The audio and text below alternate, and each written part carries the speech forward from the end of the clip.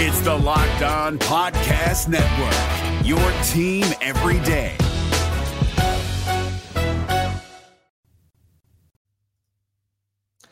He was so effective yesterday, we're going to the bullpen one more time. Lucas Sims makes back-to-back appearances on today's Locked On Reds. You are Locked On Reds, your daily Cincinnati Reds podcast, part of the Locked On Podcast Network, your team every day. You are Locked On Reds, and my name is Jeff Carr. You just heard the dulcet tones of Stephen Offenbaker. We are Locked On Reds every single day here, part of the Locked On Podcast Network, your team every day. And on today's podcast, we've got part two of the Lucas Sims conversation. If you missed part one yesterday, we talked a lot about the anticipation for the season. We talked a lot about his experience with arbitration and things like that.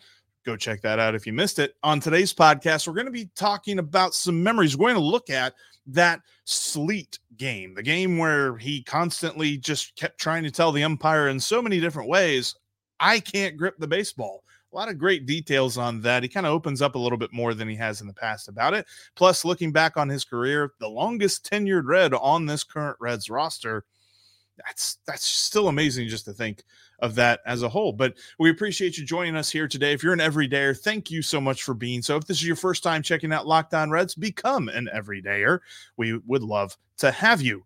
All right, before we jump into our conversation with Lucas Sims, wanted to let you know that today's episode is brought to you by FanDuel. Make every moment more. New users now can wager $5 and get $150 in bonus bets, win or lose. That's FanDuel.com/locked on.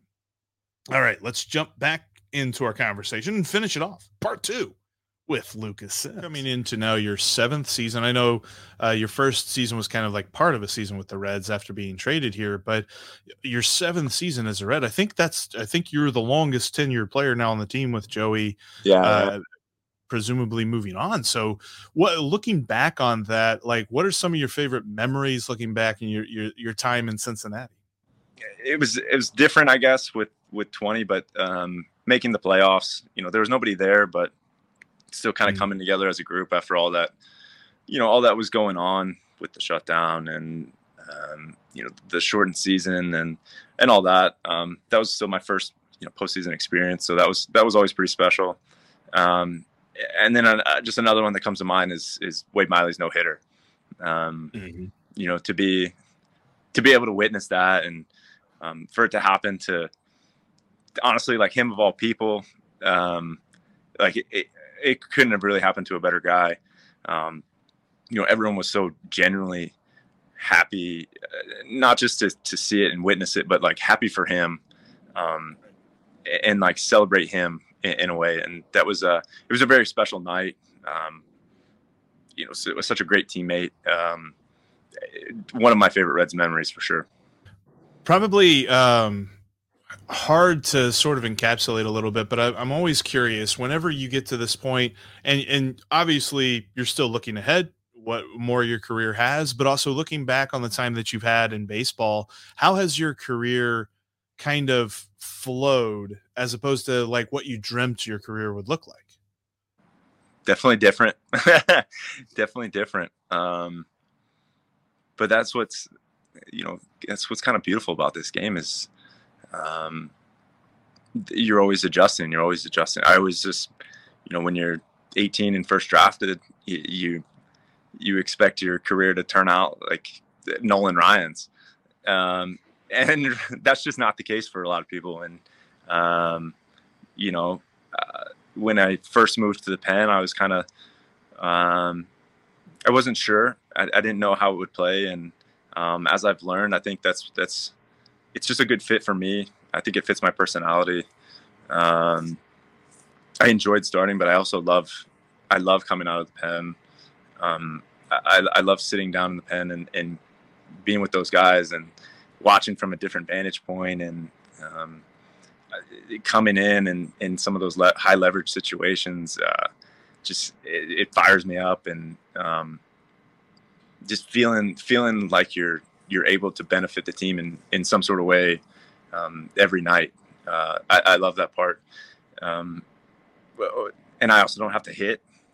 in that regard too. Like I don't think I could have cut it for playing a position every single day. So if I can get out there and play as often as possible and help contribute, that's probably my best path to doing so.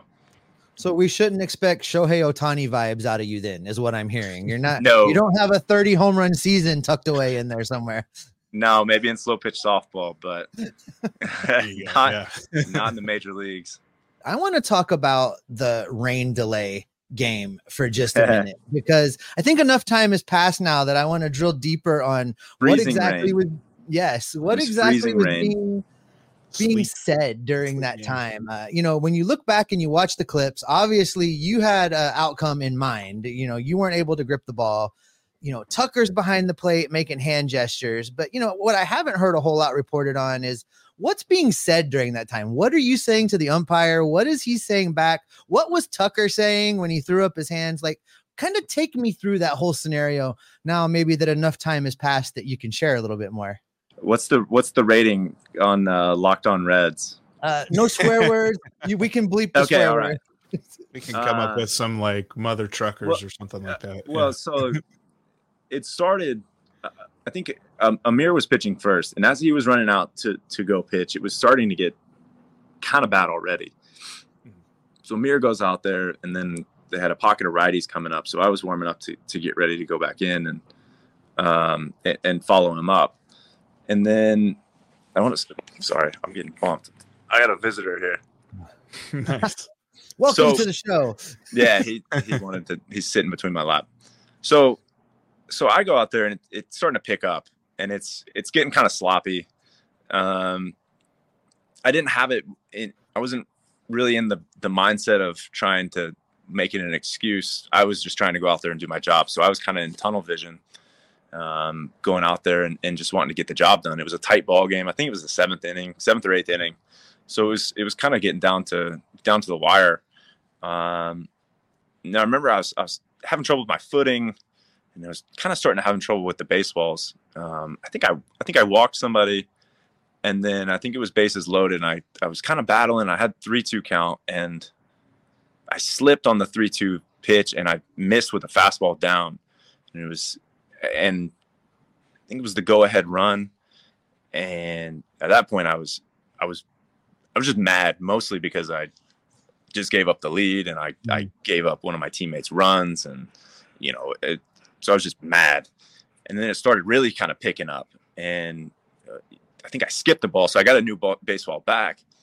And I partially blame DJ, because DJ gives us this housekeeping meeting every spring where he talks about, if there's a hole on the mound, fix it, or move or whatever. If you get a baseball that doesn't feel right, throw it out. So I got a baseball, fresh, it was supposed to be fresh baseball. I get a baseball back, and it's just soaked, absolutely soaked. And so I'm like, hey, let me get a new baseball.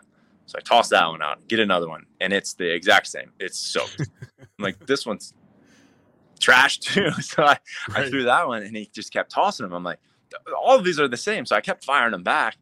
And then he goes, well, what do you want me to do? And I was like, well, find some dry baseballs. And so I think I emptied his sack. He had one left, and this whole thing's going down, and Tucker is yelling at the crew chief, who was at second base. So he's yelling down at I think it was Jerry Lane, and he's like, Jerry, what are we doing? And that was the hand gestures, right? Yeah. There was some more colorful, but it was, what are we doing? And so I told him to go get some new baseballs, and he had one left, and he turns around, and I wish they would have got this on camera, because I think this was the funniest part.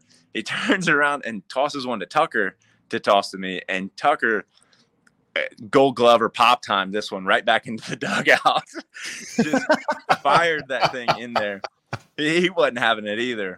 And he looks at me again. He's like, what do you want to do? I was like, all right, well then let's get some turfus on the mound. And then at that point they pulled the tarp, and I'm still running very hot. At this point I'm not thinking of any this is kind of funny. I'm not doing it to be funny. It was probably top 3 most mad I've been out on the mound. just given all the circumstances, like I said, I gave up the lead and like, you know, it put us in a bad situation. And anyway, so I go in the tunnel and, you know, I'm steaming, and they end up pulling the tarp.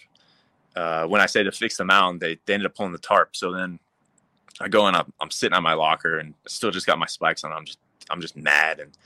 And they end up postponing it. And I think our catching coach, J.R. House, walks by, and he just kind of extended out Nux and goes, "That was one of the funniest things I've ever seen on a baseball field." And I kind of, I'm like sitting there with kind of my head down, and I look up at him and I'm like, I guess. And then a couple of people followed too, and they was like, that was one of the greatest things I've ever seen. And, you know, at the time I didn't. I guess now looking back on it, you know, it's funny now, but I tell you what, I did not think it was very funny at the time. I mean, there's no scenario where like some things are going wrong for you. Oh, and by the way, you're getting wet, that you feel good about that situation. Like it was gnarly. It was probably 30, 38, freezing rain. Like I remember hearing it hitting my cap. There was little ice pieces hitting my cap, but then it was also just soaking wet. And I was like, this is ridiculous. You know, it was funny. Last season, Brandon Williamson ended up pitching in some pretty foul conditions somewhere on the East Coast. Was it Washington? Baltimore. Yeah. I think both actually. It had those similar vibes. Yeah. At least from he was our rain guy this year. Yeah. This past year. Yeah. Every Willie start, there was rain in the forecast, or if there wasn't, it popped up out of nowhere. So watching that particular game, I was waiting for him to start chucking the baseballs, and we were going to call it the Lucas Sims maneuver, and he never did it. I was down in the pen.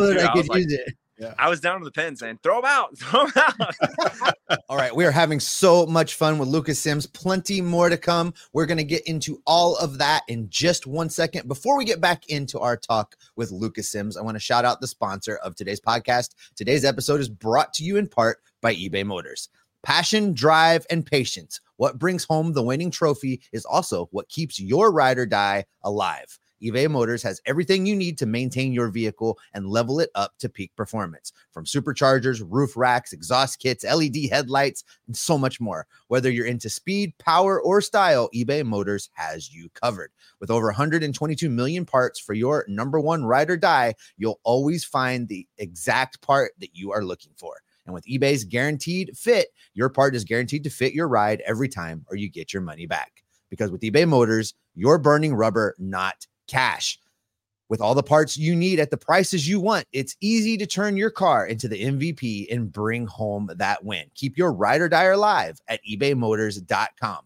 Eligible items only. Exclusions apply. eBay guaranteed fit only available to U.S. customers. Don't forget, while I've got your attention, I want to shout out that Locked On has launched the first ever national sports 24 streaming channel on YouTube. Locked On Sports Today is here for you 24/7, covering the top sports stories of the day with the local experts like Jeff and I from the Locked On Network, plus our national shows that cover each and every league. Go to Locked On Sports Today on YouTube and subscribe to the first ever national sports 24/7 streaming channel. All right, we have plenty more with Reds relief pitcher Lucas Sims. Lots of great stories come for you, and I can't wait for you to hear them. We're going to dive back into that right now.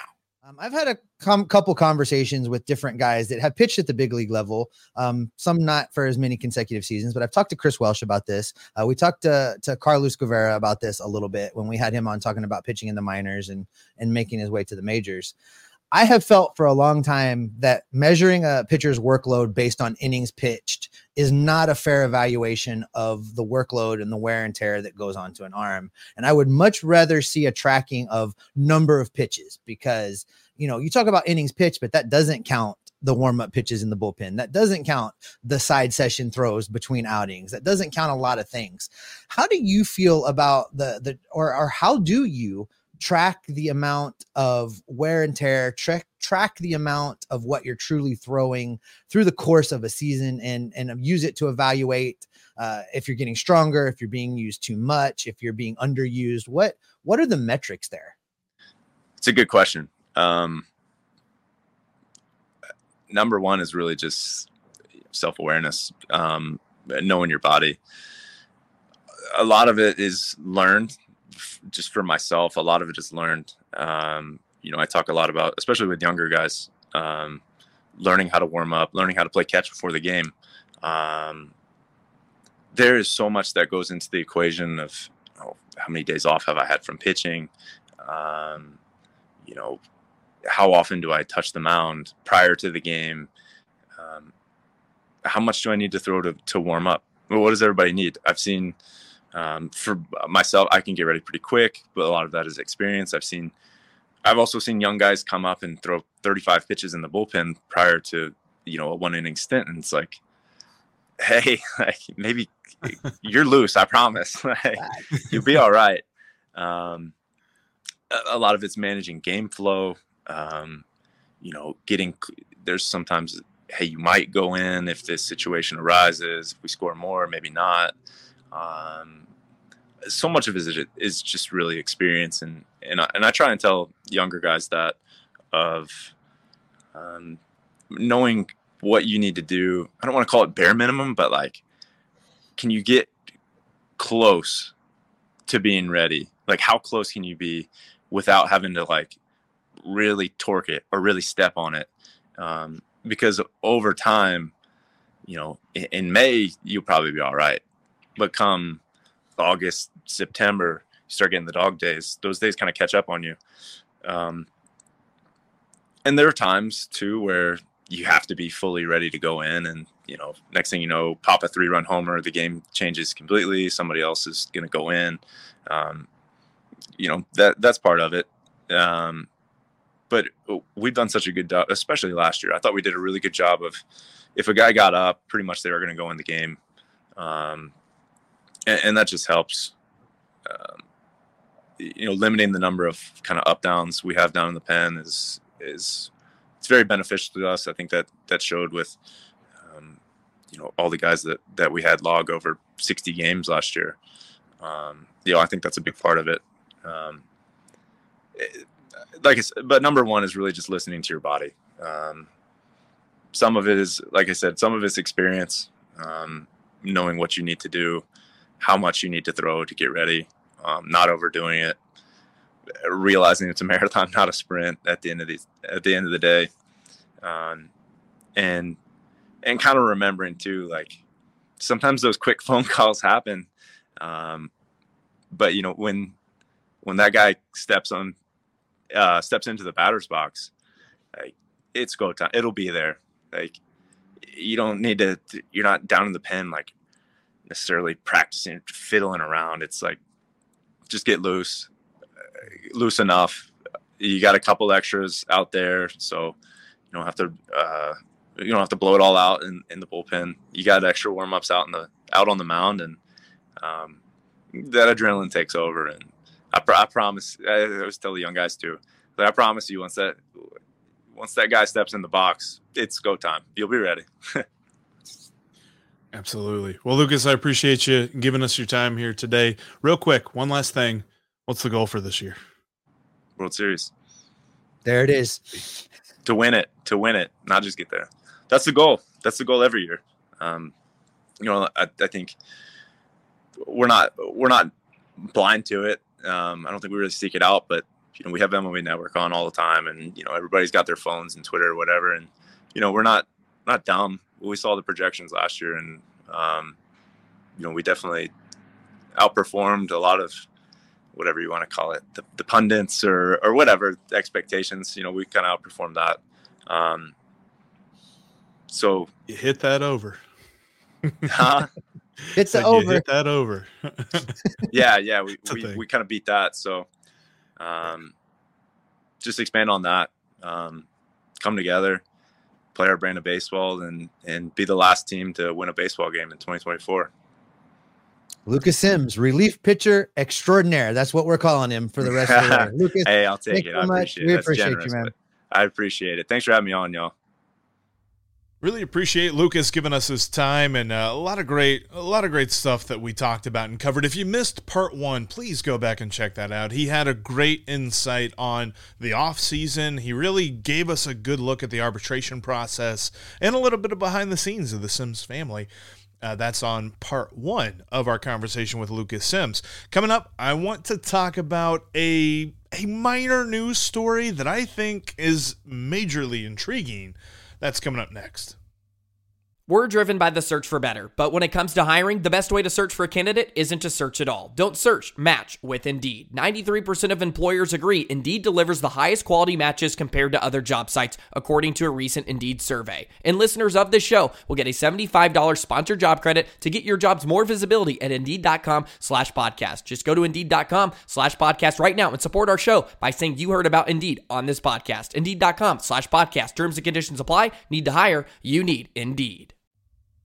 Before we jump into that, though, I wanted to tell you that in between episodes, you can follow us on Twitter. You can follow me at Jeff Carr with 3 Fs. You can follow Steve at S. Offenbaker with 2 Fs. And you can follow the show at Locked On Reds. You can also join the Locked On Reds Discord page. Got a link down in the description of today's episode. We'd be happy to join you talking Reds all year long. Plus, bookmark InsideTheReds.com. Got a lot of great written articles over there. Steve has joined me, and so is Rick Uccino and Audie Elmore from 700 WLW, and of course James Rapine as well from Locked On Bengals. He's also covering the Reds with us there at InsideTheReds.com. Bookmark that page today.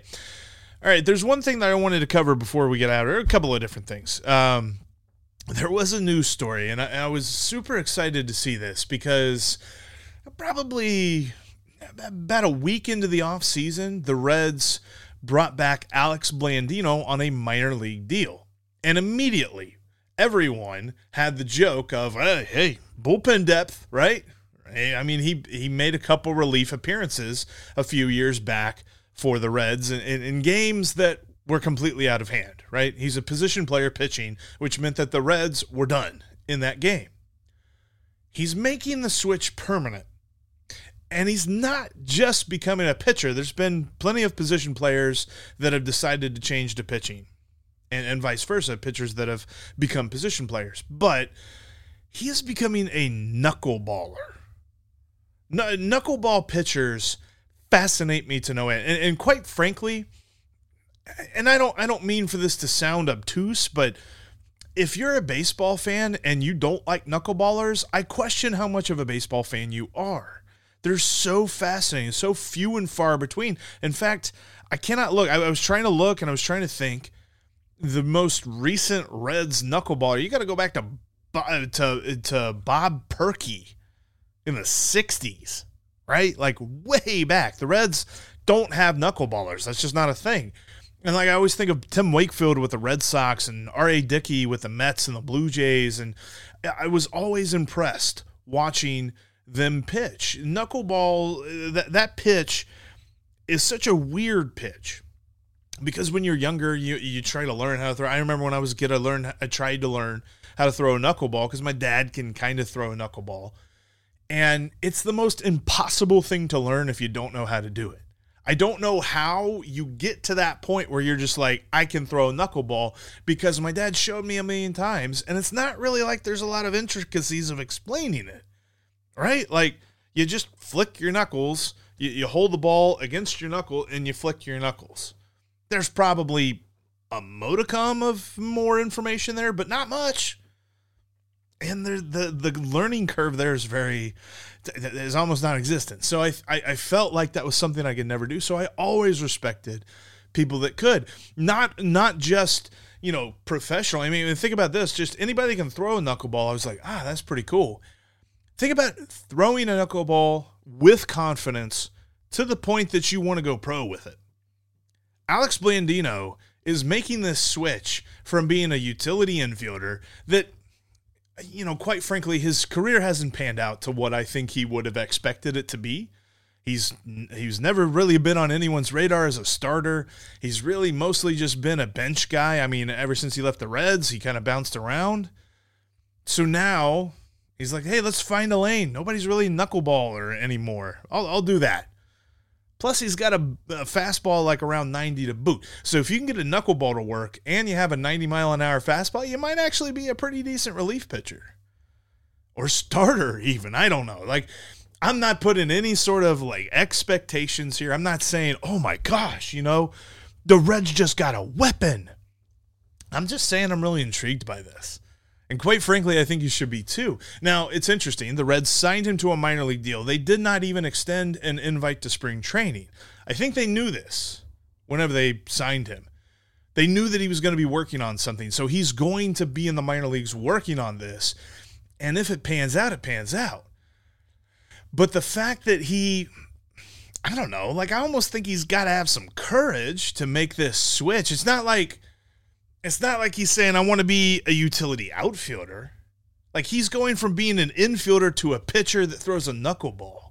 That's an extra step. He's not just like, yeah, I got a fastball and a changeup. I'll be a pitcher. Nah, I'm going to throw a knuckleball too. Like I love this. And I'm rooting for him. I'm rooting for this to work in whatever capacity that ends up being. If it's for the Reds, great. If it's for someone else, fine. I want to see it work for him.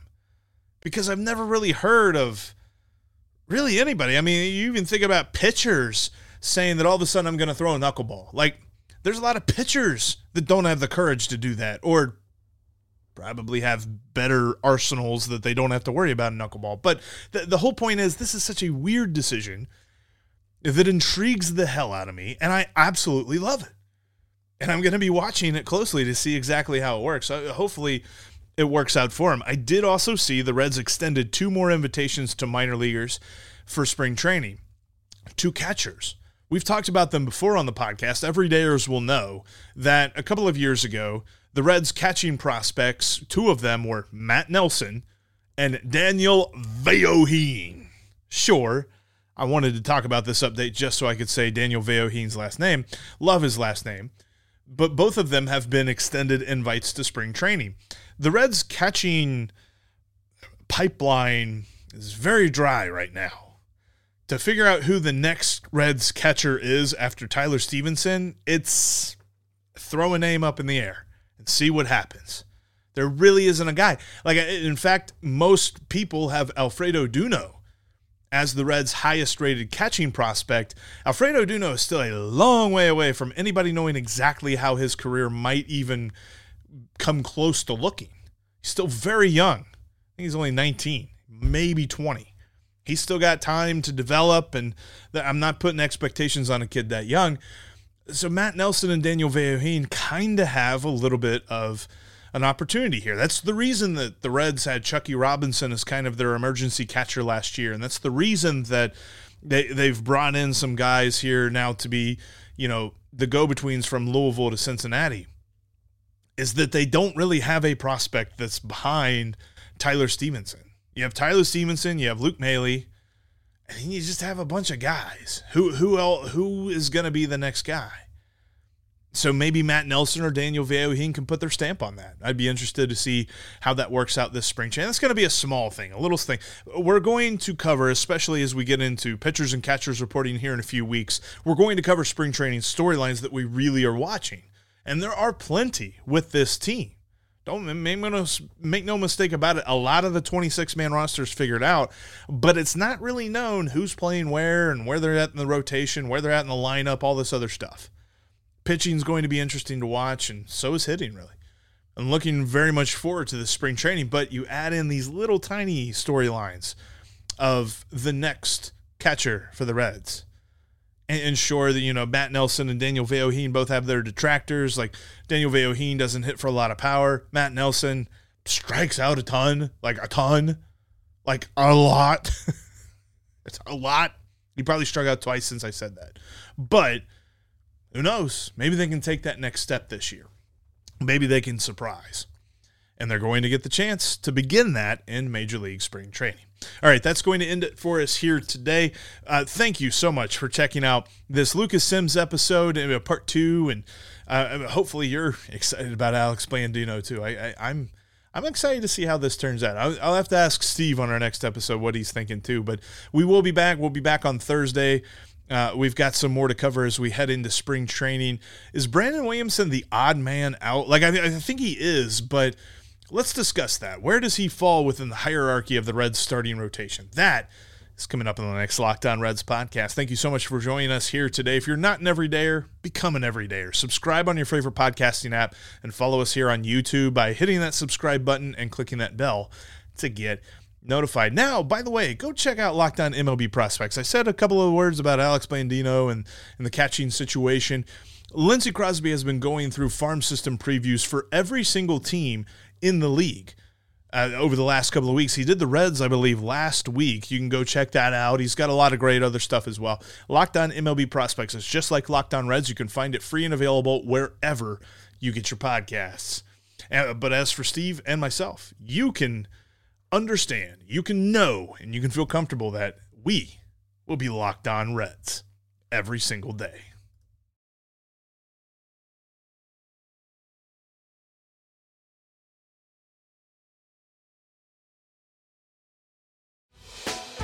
Hey, Prime members, you can listen to this Locked On podcast ad-free on Amazon Music. Download the Amazon Music app today.